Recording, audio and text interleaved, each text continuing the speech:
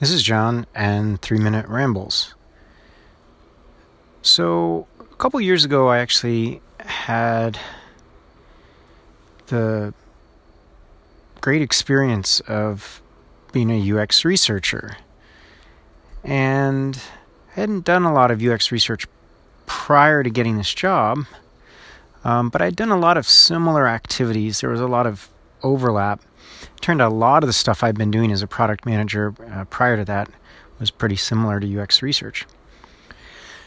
But one of the interesting things about this role was that my job was more facilitatory and less about getting ahead of the team or doing large batches of research ahead of the team. So my job was to kind of take a product development team, a cross-functional product development team, on a journey through research. So we would do that for a couple days or a couple weeks with a large group or a small group. It kind of varied.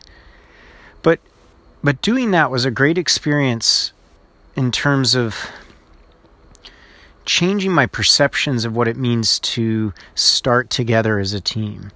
You know, a lot of roles are very geared towards priming the pump, of landing the effort on a product development team, of figuring it out before they start, of answering all the questions.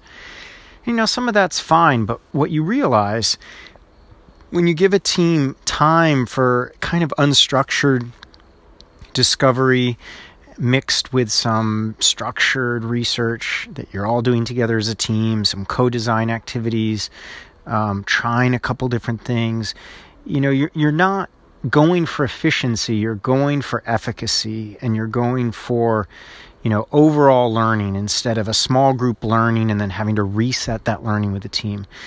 And as counterintuitive as it is, it just works a lot better. It's messy. It doesn't look like it's going to work. It doesn't look like it's working when it's happening.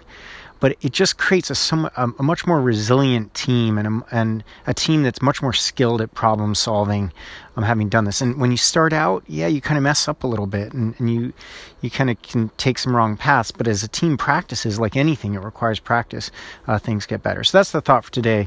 You know, are you starting together as a team? And the support roles, are you getting more involved with the team instead of trying to get far ahead of them? So talk to you tomorrow.